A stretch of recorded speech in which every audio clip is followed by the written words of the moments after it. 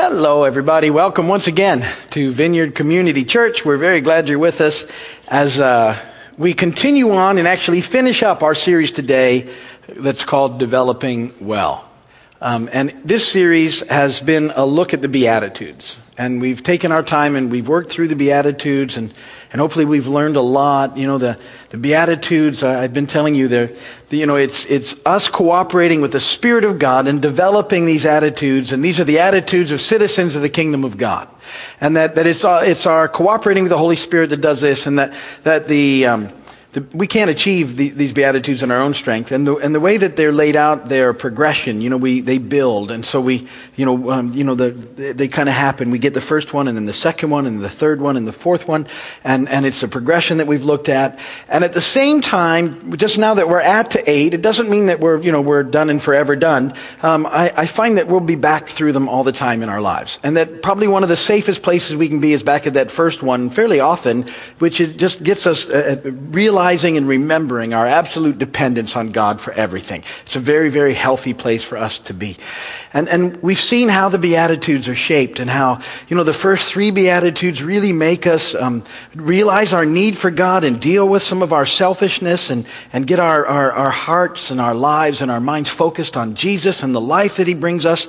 And then springing out of there, since we, with this picture of all that He's done for us and the realization of, the cross and everything that it took that we could have a relationship with Him, we begin to say, God, I want to live for You. And what does that look like? And He begins to teach us in these Beatitudes as the Spirit leads us about life in Him, about hungering and thirsting for righteousness. And we'll talk about that a little more. And then mercy and integrity and peacemaking. And we've just been building on the process. And today we're gonna get to number 8. And it's pretty exciting. But before we get there, I like to do a little something different from the intro into the message, just to sort of get this out of the way. And I found some words with some definitions that I thought you might like, that these might be helpful for you, okay? So here we go. An arbitrator is a cook that leaves Arby's to work at McDonald's. Arbitrator. No? Okay. Avoidable. What a bullfighter tries to do. Avoidable.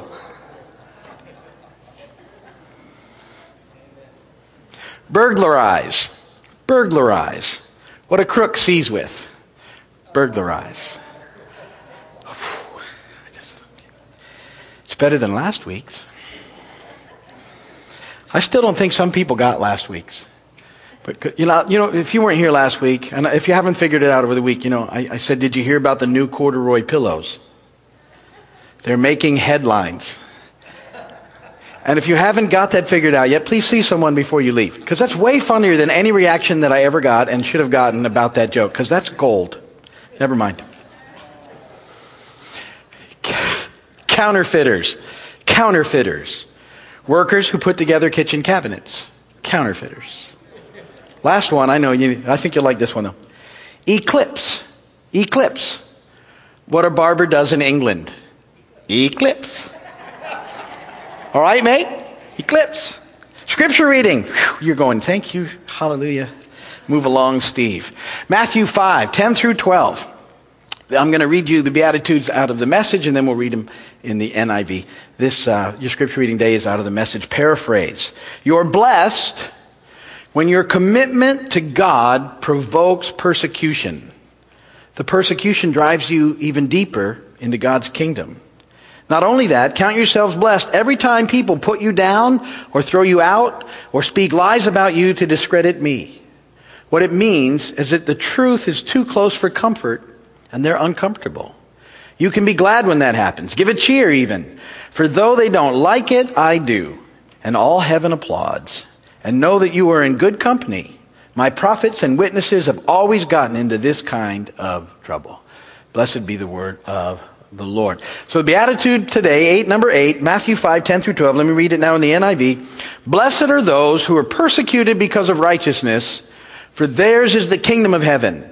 Blessed are you when people insult you, persecute you, and falsely say all kinds of evil against you because of me. Rejoice and be glad, because great is your reward in heaven. For in the same way they persecuted the prophets who were before you. This is a very interesting beatitude and blessing. It's sort of the blessing that nobody really wants. It's the one that they go, yeah, I like the others, but not so much here. And yet this is the one, this beatitude and this blessing are the one that Jesus spends the most time on in this discussion. And actually tosses in a rejoice and be glad into the mix. He takes this one further than all of the beatitudes we've seen on the way up. And that's the way it is with the Beatitudes. It's often different. The outcomes and the expectations are different than what we expect. And, it seems like after this, after allowing and cooperating with the Holy Spirit and moving through these 7 Beatitudes and all the realizations and the changes and the things that are happening in our lives, we finally get to number 8. And instead of a promise of an easy life, now that we've come so far, we find out that the end result of growing and maturing in the Lord is often persecution. Hallelujah! I get nothing over here. Isn't it funny how these things happen? And yet this is such an important thing for us to grasp. This beatitude is the one that, in the paraphrase, I read it. It's the one that keeps driving us back into the kingdom, keeps driving us towards God, because we're going to come up against some opposition when we're walking this thing out. And I want to talk about why today as we end this series on the Beatitudes. So point number 1 in your notes is this. What is persecution? What is persecution? And persecution has a lot of different ways that it can come at us, but it's the result of the conflict between 2 opposing value systems. It's the result of a conflict between 2 opposing value systems. The full and abundant, now and forever life that we talk about in Christ, that we have in Him, has a distinctive value system that clashes with the value system of our culture. It clashes. There's a clash. And because the things that we value in the kingdom of God are different than the things that our culture values. And it begins to make itself known. Luke 6:26, woe to you when all men speak well of you, for that is how their fathers treated the false prophets. John 15:18-20, if the world hates you, keep in mind that it hated me first. If you belong to the world, it would love you as its own. As it is, you do not belong to the world, but I've chosen you out of the world. That's why the world hates you. Remember the words I spoke to you. No servant is greater than his master. If they persecuted me, they will persecute you also. If they obeyed my teaching, they will obey yours also. And so the idea of this life, this righteous living that we've been talking about, this hunger and thirst for righteousness, which is living by trying to do the next right thing, will include in all of our lives some level of persecution. It's a promise. 2 Timothy 3:12 says this. This is, the Apostle Paul. In fact, everyone who wants to live a godly life in Christ Jesus will be persecuted. Right there. There it is. Not might, will. You will face a measure of persecution, opposition, just because in Christ your value system is different than the cultures around us, and it's going to cause some issues. Now, millions of Christians around the world suffer all types of horrendous persecution for their faith right now. Because sometimes people think, this persecution that he's talking about, that all happened in the Roman times, when they were lighting them up like human candles and putting them in the lion stuff and, in the arenas and doing all those things. Persecution has continued and goes on, and some of the statistics are that it's worse now than it's ever been in many places of the world. People are outright just shot for being Christians all the time, killed just for their faith and doing nothing else. Churches are burned, homes are burned, lives are ruined, all for people taking a stand for Jesus. Here in America, where there's virtually churches on every corner, as a believer, you will face some degree of opposition for putting God first in your life. Whether it be at home, at work, at school, in the media, or just out and about. You will face some measure of persecution just for living and choosing to live for Jesus, because you're going to be in conflict at some measure with the world around you. And that's what point number 2 is. Well, why does this persecution happen? With the persecution is, here are these things coming at us, people talking about us, in some places of the world, people being killed for their faith. Why is this going on? Okay, and I want to say this too, that the Beatitude is talking about the blessing that comes from persecution for righteousness' sake. Let's make sure we're clear on that. For living by trying to do the right thing, that's the persecution that comes from that. This blessing is for that. That it's not the problems we face from trying to do our own thing, or trying to manipulate or guilt people into doing what we think they should do, or the persecution that comes. Oftentimes we instead of loving people well, we just try and tell them what they're doing wrong, and we haven't earned the right to begin to speak into them the truth. And so oftentimes the result of that, people go back to this verse and say, well, I'm being persecuted for that. That's not always the case. Sometimes we just get ourselves in a situation where the mess is pretty much our fault for not listening to what the Lord would have us do in a situation. But what's being talked about here is the pushback that we experience for honestly trying to live for Jesus. And as we've been working through the Beatitudes, we've talked about the 2 verses that deal with righteousness, that right living by trying to do the next right thing. And just so we have this in context, Matthew 5:6, remember we built our way along. It said, blessed are those who hunger and thirst for righteousness, for they will be filled. So we figured out, our mess at some level and our need for God, and we turn towards Him. And then we have this hunger and thirst, we want to live for God at that point. So we turn to Him. And then in Matthew 5:10, which is where we're at now. Blessed are those who are persecuted because of righteousness, for theirs is the kingdom of heaven. Here, so we're thirsting and hungering for righteousness, and now we're being persecuted because of it. And I said that those verses in between are sort of a picture of living by trying to do the next right thing.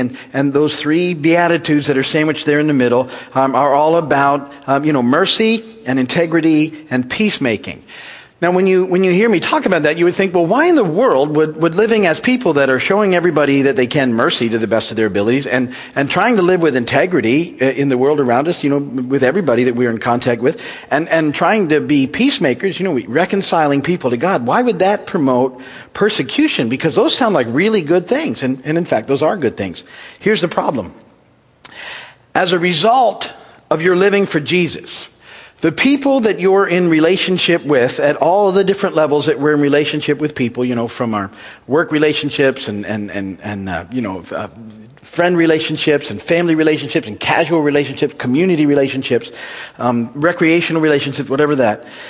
In those relationships, and you living as a believer, and following after Jesus and trying to do the next right thing, these relationships, the people on the other side of them ultimately have to come to one of 2 responses in regard to who and what you represent in this world. And the 2 responses are basically salvation or persecution. They're either going to get saved at some point and turn to the Lord, or in order to dismiss what you believe, they will persecute you at some level. Now, it might not seem like much, but persecution looks like all sorts of things, like them pushing you away a little bit, distancing themselves from you, not including you in certain things any longer, because they either need to come to Jesus because of what's they're seeing, or they have to justify them pushing it away, which invariably involves, some level of persecution towards you. And that's the reality that we face. And you've probably seen it and sensed it in your own life at times. I remember, and see, people are at different places on the spectrum at different times. It's not like it's going to happen immediately in most cases. You're not going to meet somebody and they're going to either persecute you or get saved at the spot. That would be, I guess that would make life easier, but it doesn't happen that way. This is over a period of time, right? And I remember in our own families, when my wife and I came to know Jesus in 1985, our family wasn't saved at that point in time, and on either side. Alice's family had a little more church history than mine, but they certainly weren't there. And my family, I've told you this, we were pagans, for lack of a better word. We didn't ever go to church, and I honestly can tell you I never heard about Jesus until I was 18. Shocking to live in America your entire life. I never heard about Jesus until I was 18. And at that point, I didn't want to hear about it then, but that was the first time I remember anybody even talking about Jesus. 18. Anyway, so, but I remember early on, and we were all excited at first, and I've told you we made some, initial mistakes by buying everybody Bibles and stuff, which wasn't very well received. That was on more my side of the family. And I remember on my wife's family, at one point we were at a thing at my wife's family's house, and we'd been Christians then for a few years, so we'd had some time to walk this thing out. And we were in a discussion. I was in a discussion with one of her brothers and her dad, and they began to actually mock me, like, what are you going to try and do? Get us saved now? Is that what? And I wasn't even talking about anything. And actually, my initial thought was, I don't want you to get saved, but that's mean. I hope not, because then I'd have to hang out with you. And I was like, well, I didn't know what they were talking about. But it's funny, because in Alice's side of the family, and eventually a lot of them came to know Jesus, those were the first two in. Isn't that funny? That boom and boom. They came like, whoop, whoop, not that long after that, without anything other than, that's not what we're trying to do. We're just here.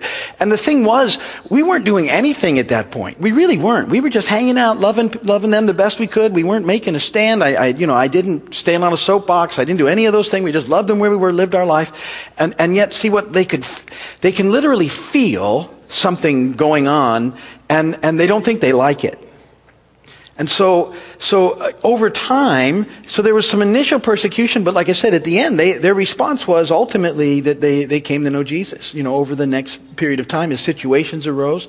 And so this is what happens. Over time, the people that you're in relationship at some level will either come to know Jesus, or they'll push you enough away, however they need to do that you sort of get the idea that they don't really want to hang out with you anymore. And or whatever that looks like, or they'll actually persecute you at different levels. As believers in our country, we're persecuted as Christians, by comedians love to take shots at Christians. The TV shows they put out there, you almost never see anything that makes a Christian look like a good guy. In fact, when I see a TV show where there's a Christian in it, I'm like, oh, this guy's he's going to be a horrible person, he's going to act like he's one way, and then they're going to underneath he's going to be the worst person in the show, and I'm like, oh, please don't do that. But that's how we're perceived, and we probably earn some of that. So, but still, that's at some level that's persecution. It happens. It's not extreme like it is in other places of the world. For years I did ministry in Cuba. We were planting churches over there. And from 95 to 2005, and we were in there a lot, 4 or 5 times a year, and we were over there planting these churches. And the guys that we worked with were so persecuted. We always had to be careful and make sure we were within whatever guideline was set for us. But we would leave, and these guys would always get hauled in for questioning. They'd get arrested. They'd have things taken away, and their churches were just infiltrated with other people just waiting for us to say. I mean, they lived under that level of tension constantly. And many were, the people in Cuba were arrested just for being Christians. They're tossed in jail. Horrendous situations. And this goes on in the world around us, in all sorts of places. John 3:20 and 21. Everyone who does evil hates the light and will not come into the light for fear that his deeds will be exposed. But whoever lives by the truth comes into the light, so it may be seen plainly that what he has done has been done through God. So see, we're there, and as we're living this thing out, the light of Jesus, we're not perfect, but it's just there. The Spirit of God's there, and it's very real. It's what happens at the end of the Beatitudes. Matthew 5:10 through 16. Let me read it. Blessed are those who are persecuted because of righteousness. Theirs is the kingdom of heaven. Blessed are you when people insult you, persecute you, and falsely say all kinds of evil against you because of me. Rejoice and be glad, because great is your reward in heaven. For in the same way they persecuted the prophets who were before you. You are the salt of the earth. But if the salt loses its saltiness, how can it be made salty again? It's no longer good for anything except to be thrown out and trampled by men. You are the light of the world. A city on a hill can't be hidden. Neither do people light a lamp and put it under a bowl. Instead, they put it on its stand, and it gives light to everyone in the house. In the same way, let your light shine before men, that they may see your good deeds and praise your Father in heaven. So here we are. We're living this life. And actually, those verses about salt and light, that's where we're heading in our next series, and what that looks like and where the Beatitudes take us. But so we're living this life out, and this light, and people either are drawn to it or repulsed by it, or both. as they work it out, or initially repulsed and then drawn. There's dynamics, but that's where all this stuff is coming from. And so these responses, salvation, persecution, are not always immediate, and may not always be the way they are, but that's what's taking place in the world around us. So point 3 then, what is the blessing of the persecuted? Because you think, how can Jesus talk about rejoicing and being glad in the face of persecution, especially that when you consider what Jesus was talking about was the type of persecution that often ended in death at the time. He's saying, look, when that's taking place, you can be rejoice and be glad. And you think, well, how is that even, I can't even fathom that what you're talking about, that at some level you should rejoice and be glad, when they're taking your life, when they're torturing you, when they're mocking you and insulting you and putting you in arenas with lions and crowds and using you as human torches and all this stuff that was going on in the early church. And Jesus' words are rejoice and be glad. And you think, how in the world can Jesus be saying that? And this is why Jesus can say that. Because Jesus knows that where we're headed is so much better than anything we'll ever experience here, that it'll all be worth it when we get there. He's not saying that it won't be difficult while you're going through it, but he's saying, listen, where you're headed is so many, the magnitude of how much better it is than what we experience here in a broken world on a fallen planet. No matter how good your experience here, where you're headed is so much better that no matter what you go through, it'll be worth it. That's what he's saying. Be glad. It's going to be okay where you're going. Matthew 5:12 is worth it. Rejoice and be glad because great is your reward in heaven. Great is your reward in heaven. Great is what's taking. Great. It's it's off the chart. You can't even imagine it, fully describe it. We get these little tastes of foretastes of heaven that pop through, that break through. The kingdom breaks through. As we hang out and we worship, and then sometimes we see the power of God move on people, and healings take place, and just the lives being changed that we see, and in our own lives we see this change happening. That is just a foretaste of the main event that we're going to experience. The big banquet that goes on forever with Jesus, and it's just going to be so over what we can even imagine, that Jesus is saying, just hang on, rejoice, and be glad.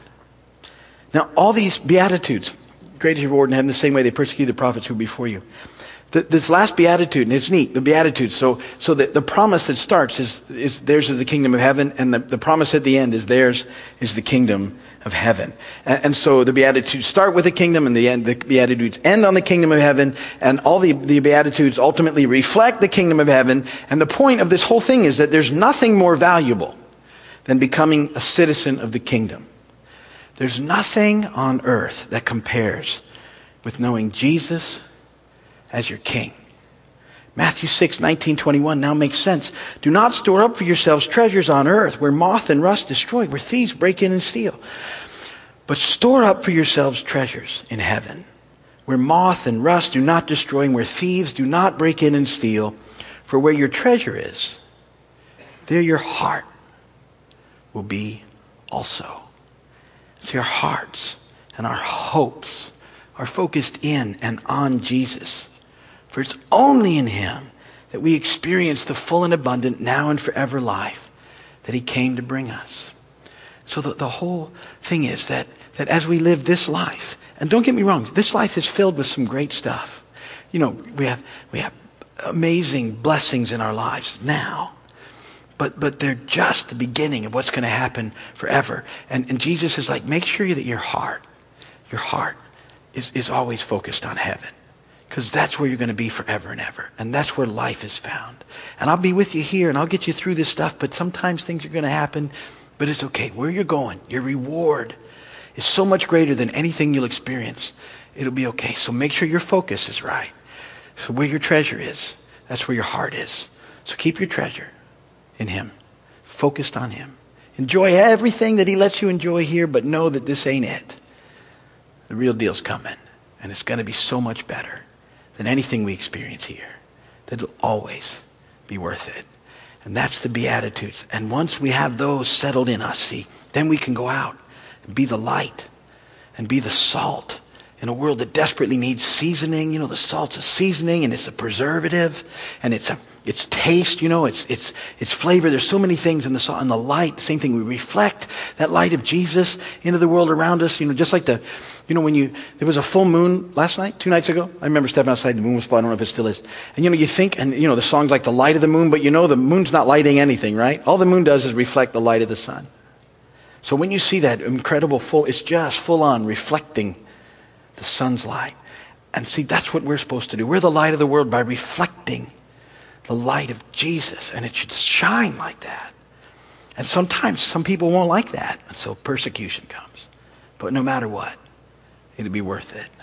That's a promise we have from Jesus. Who knows that it's worth it? And so you can trust in him. And so that's how we'll end up that series. And I hope the Beatitudes have been helpful to you, and that this will, just kind of help you on as you continue on in your walk. If you're watching on video or on television, thank you so much for taking time to be with us. We know how valuable your time is. If you need, prayer or something, go to the website, keysvineyard.com, find the prayer page, shoot us a prayer. We'll pray for you. Call us, whatever you need to do. And we'll make sure we pray for you. But thanks for watching. If you can, stop by and visit. We'll see you soon.